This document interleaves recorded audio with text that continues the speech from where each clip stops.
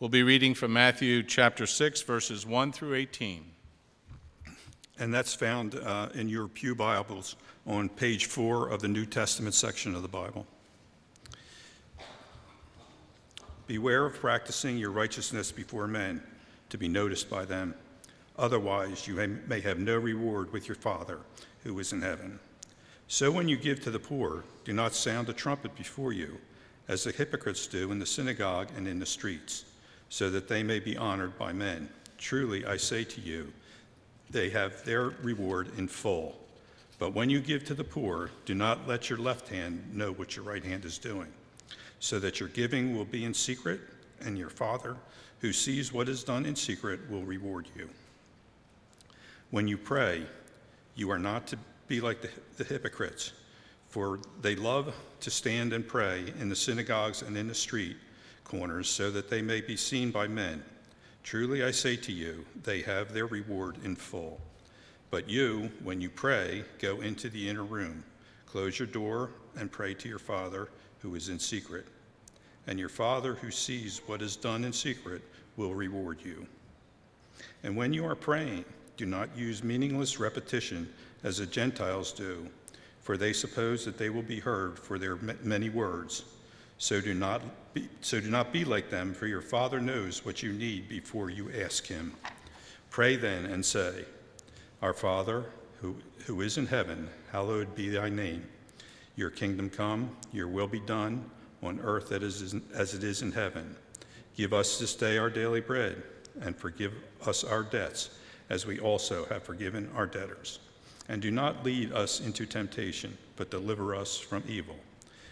For yours is the kingdom and the power and the glory forever. Amen. For if you forgive others for their transgressions, your heavenly Father will also forgive you. But if you do not forgive others, then your Father will not forgive your transgressions. Whenever you fast, do not put on a gloomy face as the hypocrites do, for they neglect their appearance so that they will be noticed by men when they are fasting. Truly, I say to you, they have their reward in full. But when you fast, anoint your head and wash your face, so that your fasting will not be noticed by men, but by your Father who is in secret. And your Father who sees what is done in secret will reward you. Well, let's keep that passage of God's word open, and let's pray for God's help as we study it together now. Our gracious Father, we praise you for the privilege of gathering as your people, and we ask you to help us to understand your word, that our hearts may be changed, that we might glorify your Son, our Savior, the Lord Jesus Christ, in whose name we pray. Amen. So it's estimated that there are around $70 to $200 million worth of counterfeit bills circulating in the United States today. And therefore, learning how to spot a fake is critically important. How could you ever tell? The US Treasury has come up with some important advice. First, feel the texture of the notes or the bill, because those who handle it over time will get used to the difference in feel between the real and the fake. Then look carefully at the printing quality. Real Treasury bills have a printing technique that uses offset printing and digital printing. Look for any blurry areas on the bill. Are fine details around borders blurry or crisp? Remember that on every US bill there are tiny red and blue fibers embedded in the paper. Can you see them or not? Examine the serial numbers. Fake bills have serial numbers, but they're not evenly spaced or not perfectly in a row. Then check the watermark. Is it the correct volume for the portrait? Use a magnifying glass. Look at the micro printing, and then run your fingernail over the portrait to see if there are distinctive ridges or not. And the point is that for those who know what they're looking for, identifying the fake as opposed to the real is easy. And it is into the world of the counterfeit Christian versus the real Christian that Jesus is taking us today as we turn back to Matthew 6, verses 1 to 18. The preacher is Jesus. His subject is the kingdom of heaven. And he's teaching every disciple on the nature of true, authentic Christianity versus the fake. Already, that's something that Jesus has taught us in our sermon series from the Sermon on the Mount. We've seen that the mark of true Christianity is to be broken at our guilt, to be mourning our sin, and to be hungering for a righteousness we do not possess. And we've seen that this is the mark of true Christianity because the work of the law is to expose our guilt. As we say, we cannot attain perfection before God, and so we're driven to the cross of Christ. Well, this morning as we continue the sermon from Jesus the preacher, he continues his expose of fake religion as now he turns to the area of piety. And the contrast is going to be between the formal versus the real, between the inwards versus the outwards. And he begins in verse 1 with a serious warning to us all, as he says, "Beware of practicing your righteousness before men to be noticed by them. Otherwise, you will have no reward with your Father who is in heaven." It's a warning, and it's stark. Be careful, says Jesus. These are the same words you might find on the cliff top, where the sign warns you of the steep drop if you go too far. Be careful. The same words you might find on the beach that has a strong riptide as you go out to swim, where there are no lifeguards. Be careful. The same warning you might find on the packet of cigarettes from the Surgeon General. Be careful. There's a risk of death. A risk, says Jesus, that we might take good acts of service before God and bend the vertical axis down so that actually we end up just performing on the horizontal axis. Be careful, says Jesus. And let me just say that there is nobody being warned more this morning than those who, in a sense, do quotes perform up front. So that's the preacher, isn't it? And the clergy and the music groups. In a sense, there's a very real danger that we might fall into this trap. It's a trap for us all. And having given us the warning in verse 1, what Jesus does in verse 2 to 18 is then to give us three areas of illustration, three case studies. As he takes the three disciplines from the ancient world of Judaism, which actually happen to be the three great disciplines of Christianity and form part of the 5 pillars of Islam. At the heart of every religion, we're going to find giving and praying and fasting. As he now cashes out the warning of verse 1 into these three important areas. Our first, and it's on our sheets if we're making notes, verses 1 to 6, is giving.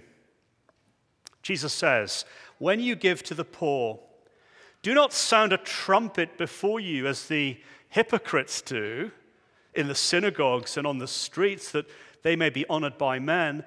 Truly I say, they have received their reward in full." Now that word hypocrite, verse 2, literally translates from the original Greek into the word actor, or stage player. And in the Greek, the word is what's called a compound noun made of two words that literally translate an interpreter from underneath.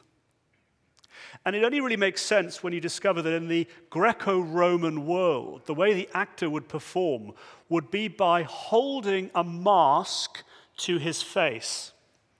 So the mask would project the role, and then the actor would interpret from underneath the mask.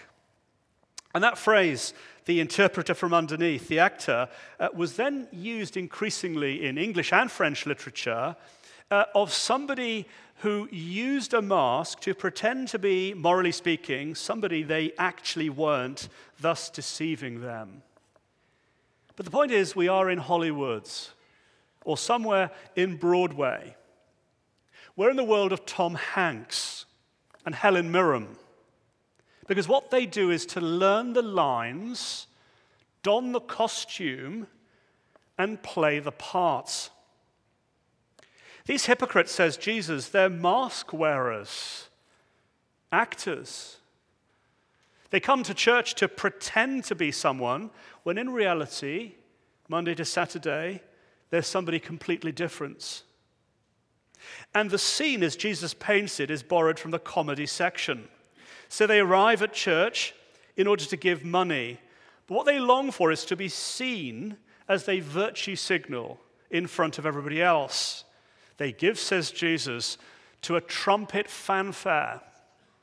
It's difficult to know what this sounding of the trumpet actually means. It's possible that Jesus is talking about the feast times in the ancient world, which were signaled by the blasting of a trumpet.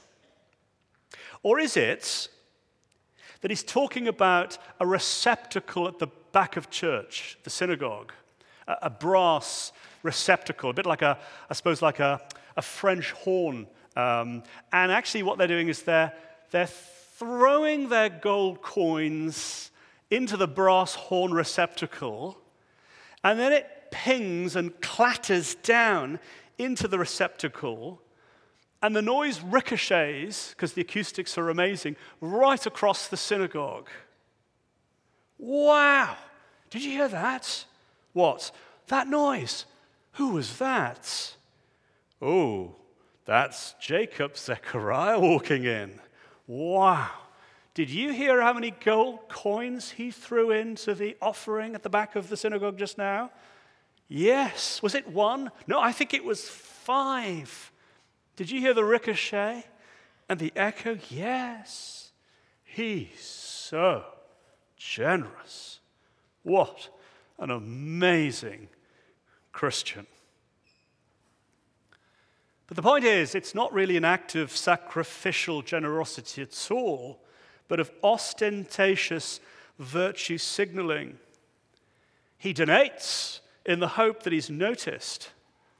So he's not serving the glory of God, but his own reputation. He's not interested in the glory of God, but in being seen. He's not giving, but investing in his own image, in his own virtue. His motive is to be noticed by everybody else. And occasionally you sometimes see big banks, Bank of America or Univest, donating to charity. And normally it's the same overseas. They hand the big check, and then they hand it half over, and then they're receiving it. And I don't know, the local mayor is there from the city, and all the people from the hospice or the hospital and the photographers are there. It's a very crass picture, isn't it, of giving to be seen, but the same spirit lives, if we're honest, inside all of us. Because we're all tempted to perform to the gallery, to look good in front of others, as we treat church as a kind of spiritual beauty pageant. Not so much a Miss World, but a Miss Righteous, as we vie with each other to virtue signal our own superior righteousness. And Jesus has a warning. If that's what we're here to do this morning, if that's why we're in church, to be seen by others and noticed by the gallery, then we've received our reward in full. Because God doesn't award Oscars for the best performing parts. He looks at the heart. And that phrase, they've received their reward in full, is a phrase in the Greek borrowed from the world of commerce or business or shopping. It literally means they've received full payments. Or if you like, they've been handed their receipts. I came to church to make sure you all noticed me. You have. You've patted me on the back. So I've been handed the receipts.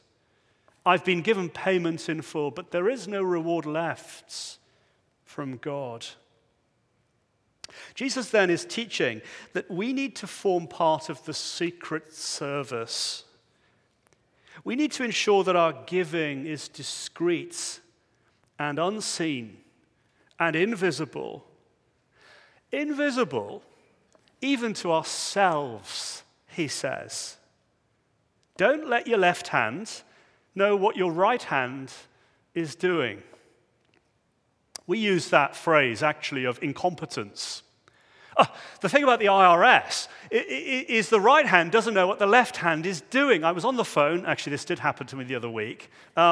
Department A told me that Department D was dealing with it, but C was confused about Department E, and the left hand just didn't know what the right hand was doing an hour and a half into the call.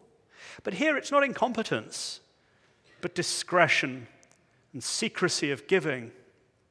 Spurgeon puts it like this: keep the thing so secret that even you yourself are hardly aware that you're doing anything at all praiseworthy. Let God be present, and you will have enough of an audience. So as the left hand gives, let not the right hand be patting myself on my back. That's the point. For lying behind this command is the doctrine of God, that the Father is ever present, ever watching, all loving, all seeing. He sees in secret and he knows, and he is God over us. There's a children's song that gets it right.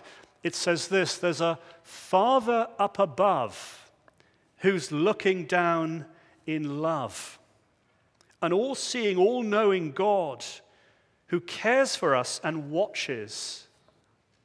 And if you look at the text, you'll notice that all the way through chapter 6, there is a little verse in italics. Did you notice that as Bob was reading it to us? Verse 4, your Father who sees what is done in secret, in italics, and then down in verse 6, what is done in secrets. And then it's there, I think, over in verse 18, what is done. That's not part of the original, because the original is a play on words, which is to say that the unseen Father sees in secret. The unseen Father sees what isn't seen. It's a great play on words that the unseen Father, unseen to us, sees the secrets. And this is a great challenge to whether we believe that the all-seeing Father is always with us, always present, that the Father up above looks down in love. Do you believe that the unseen Father sees in secret? Because if we do, it is a great motivation to generous and discreet generosity. All of this actually takes us to a discussion that consistory and spiritual council have been having over the last few months. And we discussed it just a few weeks ago in October as we thought about the whole issue of giving and asked the question, if this is how we're commanded to give, whether or not that's reflected in our life as a church. Because all of the time, what Jesus commands must be brought to bear in how we behave as a church family, or we are those who just push it aside. And the question was asked, how can we give sacrificially and secretly when actually our practice is to pass around the offering plates? And we had a discussion about this, as I say, in October, and we came to the realization that it's very difficult to give discreetly and secretly when actually there's a plate that's being passed around and we're watching everyone putting money into the plates. And therefore, a decision was made in October. It was unanimous, and we made the decision that from now on going forwards, what we're going to do is start phasing in a new way of giving, not the offering plate, but actually reverting to what we did under COVID, which was to take our envelopes and then put them in at the back in the pillars by the door. I should say that we're going to keep running the plate for now, so we want to make sure it's done really well and clearly. But in the next week or so, Dana and Jeff and others will get up and explain that we're moving from the offering plates to a new way of giving that is more discreet. The envelopes that we value, we'll put them in the pillars at the back. And for those who would prefer to do it in an even more discreet and secret way, Dana will be coming up to talk about how to give online. So we can do that through our bank orders. Actually, there's a side benefit that the ushers, who are always outside with the offering plate, they can be part of the service and concentrate on our welcome and welcome of newcomers.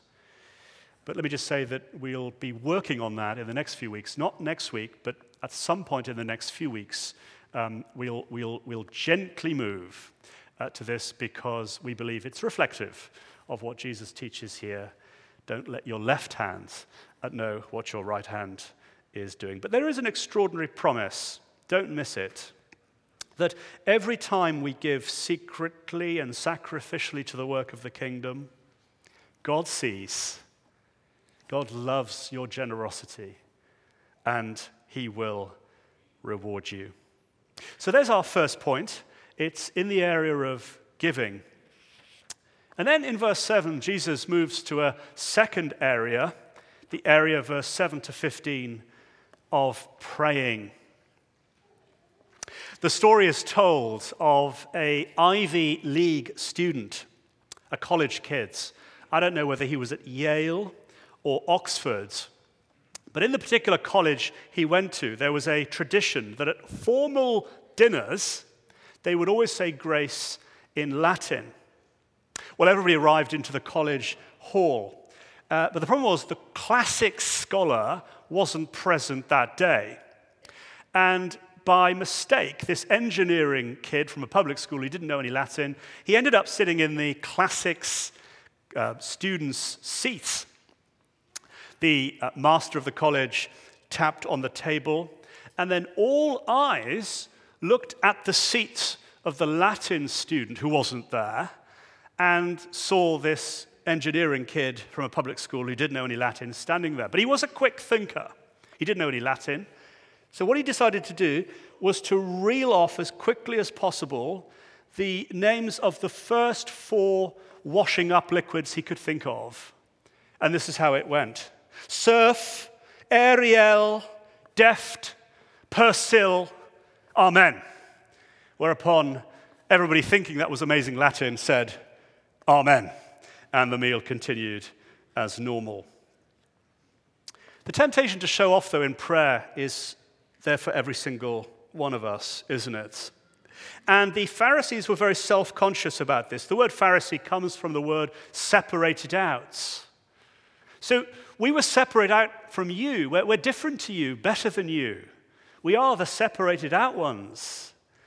And therefore they showed off their virtue in the area of giving and now in the area of prayer. Look at verse 5. When you pray, you are not to be like the hypocrites. They love to stand and pray in the synagogues and on the street corners, that they may be seen by men. Truly, I say, they have received their reward in full. These hypocrites love to pray. So far, so good. But they love to pray to be seen by men, not God. Almost like a little child. Look at me. And Jesus critiques both where they choose to pray and then how they choose to pray. So, where they choose to pray, on the street corners. I was in London some months ago and I needed a cab late at night. Couldn't find one, so I decided to stand on the street corner. The great thing about the street corner is you get double the traffic, and I caught my cab. But they stand on the street corners, the busy intersections, probably as people were heading to the hour of prayer. And then they stood there and prayed and showed their virtue as people both ways went past. So they prayed out and about, but also in the synagogues, up on the chancel steps, because there we can be seen in the service itself. They timed their movements to be in the most public place at the most busy of times for maximum attention. But how did they pray? Through thoughtless repetition, Jesus says, as the Gentiles do, thinking that they would be heard because of their many words. And in Jesus' day, there was a rabbi called Rabbi Levi. He said this, quotes, "Whoever is long in prayer is heard by God." Another rabbi taught, "Whenever the righteous make their prayer long, their prayer is heard." So one famous Jewish prayer began like this, "Blessed, praised, glorified, exalted, honored, unrivaled, O God are you." And on the prayer went. Thoughtless repetitions. The Greek word Jesus uses is literally babbling. Because as the prayer went on and on and on, it was like a form of babbling. Blah, blah, blah, blah, blah. That was the sense of it. Which is probably a reference to 1 Kings 18, verse 26, where the prophet ended up on the mountain with the false prophets of the Baals. And you remember how they danced around on the mountain for half a day around the altar, crying out to the gods, crying out to Baal, morning to noon, blah, blah, blah, blah, blah, trying to get the God's attention. Where is he? Is he gone to the restroom? Is he gone on vacation? As they tried to impress him through babbling on. And Jesus says, and it's a great relief to us, when you pray, you don't need to use vain repetitions or incantations. You don't need a seminary degree from Westminster. You don't need to address God in amazing Shakespearean English or Latin. Because the basis on which he hears you is not the length of the prayer or the location of the prayer or the form of the prayer. It's not your eloquence, but his grace. He listens to you not because of your performance, but because he loves you. And therefore, true prayer is not an articulation of the mouth, but an attitude of the heart. So Jesus corrects us as for you, when you pray, go into your inner room, close the door, pray to your Father who is in secret, and the Father who sees what is done in secret will reward you. Houses in Jesus' day were really made of mud.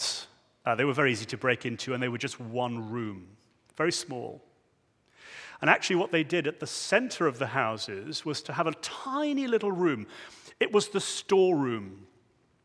They would actually keep their treasure in there. It had no windows. It was like a keep in the center of the house, a very small room with no windows but just a little door. And so Jesus says, when you pray, go into that room. That's the room that he's referring to here, the particular wording. Go into the storeroom, the cupboard, the closets. Go into the room with no windows. And in the secrecy of that space, where nobody can see you, the unseen Father sees and hears, and he will reward you. Jesus is not here, by the way, saying it's wrong for Pastor Steve to lead us in prayer. He's not condemning public prayer. Indeed, Jesus prays in public. But he is questioning the motivation of our heart. When we pray in front of others, is it that we want to be seen horizontally and applauded? Or is it that the prayer is directed towards God? But it's a great liberation, isn't it? We don't need to babble on and on, blah, blah, blah. 300 Hail Marys, 200 Our Fathers. Because what is prayer? It's very simple. Prayer is asking God. And how do we ask God? With simple, brief, concise requests. Just the other day, one of the kids was hungry. Daddy, quote, "Can I have toast?" I ignored the first request. Daddy, came the second request, "Can I have toast?" I was still busy. Third request, "Daddy, can I have toast?" Fourth request, "Daddy, can I have toast?" Very simple, very brief. Persisted. Fifth time, "Daddy, can I have toast?" It wasn't flowery, sophisticated, elaborate, liturgical, or lengthy. Sixth request, "Daddy, can I have toast?" Bold, concise, persistent. 6 times, I eventually gave in. Not because of my virtue, but because I was exhausted by the request. "Daddy, can I have toast?" And he got what he came shopping for that day. Because in verse 9, the key word, as Jesus teaches us to pray, is that word's Father. We haven't got time to look at the Lord's Prayer today, but here's a promise. We'll actually do a sermon series on the Lord's Prayer in January. How about that? And we'll go through each line, which will be really interesting. But for now, verse 9, notice that the key word in our approach to God in prayer is Father. And actually, Jesus does not use the formal word paternoster. He uses the intimate words Abba, which really means dad or daddy, if you're from the UK. Because the basis of the approach is not me, but the fatherhood and grace of God. The Muslim has 98 different names for God. Not one of them is Father. But the basis on which we approach God, in the words of the book, is we dare to call him Father. We are his adopted children, and he loves us. And therefore, at the very heart of the Christian life is a confidence and a security. Here's a little trailer for January then. Actually, Jesus commands us to pray for 3 things, and they are part of the universal provision of God. What is it we are to pray for while we're on it? His provision, his pardon, and his protection. Verse 11, his provision, our daily breads. Verse 12, his pardon, forgive us our debts. And his protection, verse 13. We'll think about this in January in that sermon series, but Martin Luther puts it like this: faith quickly gets through telling what it wants. Many long prayers are not the way. Prayers should be brief, frequent, and intense. Daddy, I want toast. Daddy, I want toast. Martin Luther, brief, you don't need to pray for 5 hours a day. Frequent, Daddy, I want toast. Intense, Daddy, I want toast. The third area then, and lastly, is the area of fasting, verses 16 to 18. Interestingly, this forms one of the 5 pillars of Islam and one of the 3 pillars of Judaism still today. In the Old Testament, fasting was only mandated once a year on the annual Day of Atonement called Yom Kippur. But the Pharisees took it further as they fasted twice a week. In the Old Testament, fasting was supposed to be a sign of deep contrition for guilt and penance. So Daniel fasted as he made that great confessional, penitential prayer for the nation. Saul of Tarsus converted to Paul. He fasted for 3 days. He was without sight and neither ate nor drank. But the Pharisees subverted and perverted fasting from an act of contrition to a performance of conceit. So, when they were fasting, this is what happened, and we're back in the comedy section as they walk into church like Eeyore, faces like a funeral, looking drained and exhausted and sick to try and catch the attention of the congregation. They look somber, says Jesus. They put on a gloomy face. And the original is very striking. Literally, they blackened their face. Because the ancient practice, when you wanted to not draw attention to yourself when you were fasting, was to paint your face black so that people wouldn't notice the pain you were in. But here's the perversity of the human heart.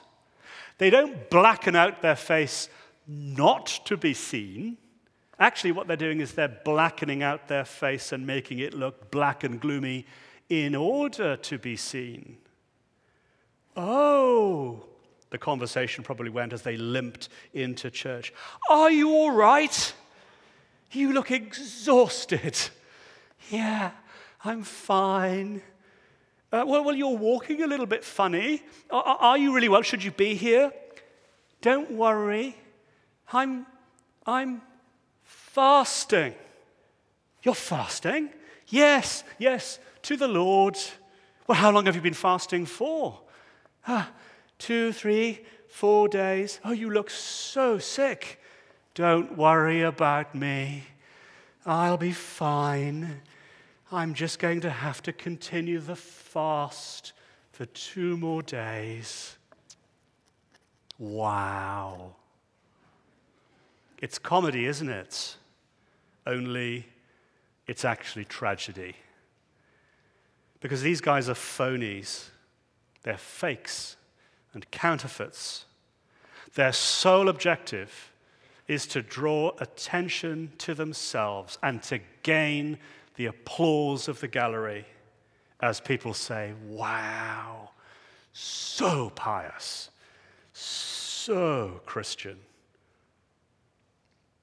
In fact, I've been thinking about this with some colleagues here in the US and back in the UK, trying to work through why so many of the mainline denominations have completely collapsed into progressive woke. It's terrifying, actually, as you do your analysis. And a friend of mine is writing a paper on this at the moment. And why is it that so many denominations, the Methodists and the Episcopalians, some of the Baptist denominations and the Lutherans, why is it that they're all collapsing into the zeitgeist?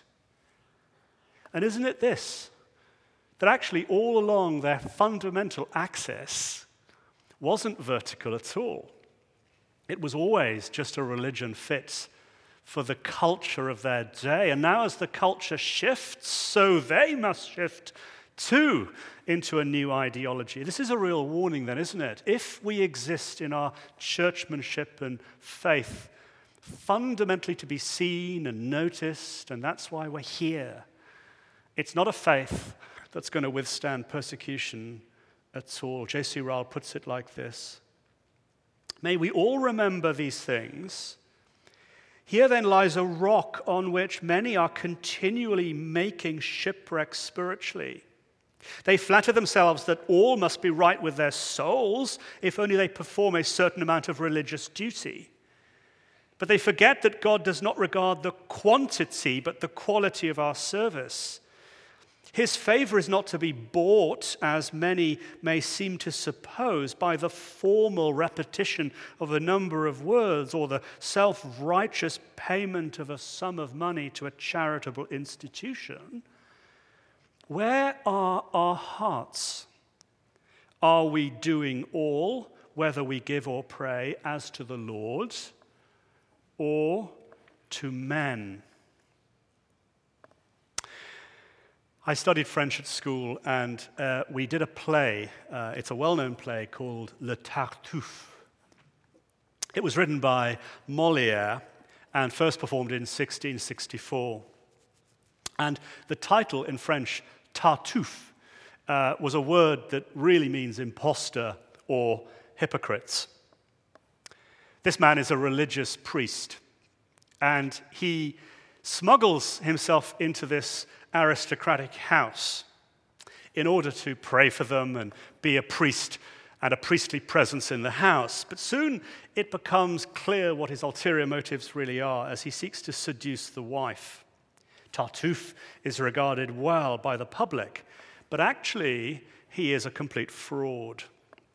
And when Molière published the play and first performed it in 1664, so terrifying an expose of hypocrisy was it that the Roman Catholic Church tried to suppress it, as did the aristocrats of France. If actually people began to think that there are many in the church like this, perhaps there would be a crisis in the church, nationally speaking. And had it not been for the fact that Louis XIV enjoyed the play, it wouldn't have been published, and Molière would have been excommunicated. It was an expose, a disturbing expose of religious hypocrisy at the heart of the church. But here's the truth. The truth, if we're honest, is that to some extent or other, we are all Tartuffe, because all of us are guilty of religious hypocrisy. And maybe as we've gone through the areas of giving and praying and fasting, you've thought to yourself, rightly, I'm guilty of hypocrisy here, here, and here. And therefore, as we finish, we need to remember and marvel that the Jesus who teaches the Sermon on the Mount, demanding this perfection, is the same Jesus who will end his ministry on the cross of Calvary. And as he died on the cross, he bore the judgment we deserve. He paid in full for your religious hypocrisy. The temptation to put on our Sunday best and be something on a Sunday, which we know we're not, at home and work, Monday through Saturday. The great good news of the cross is Jesus has shed his blood for hypocrites like me. My sin, oh the bliss, what was it that the choir just sung? My sin, oh the bliss of this glorious thought. My sin, not in part, but in full, is nailed to the cross, and I bear it no more. Praise the Lord, O my soul. And as we marvel at Jesus' saving death at Calvary, we are energized as our hearts are changed, as the Spirit of Jesus now motivates us towards a Father who loves us. He loves me so much. Now, I want to make sure that I'm giving and fasting and praying, not to impress, because the great news of grace is we don't need to impress. In secret, we can be honest with the God who loves us. The U.S. Treasury knows how to identify the fraudulence from the real. Do we?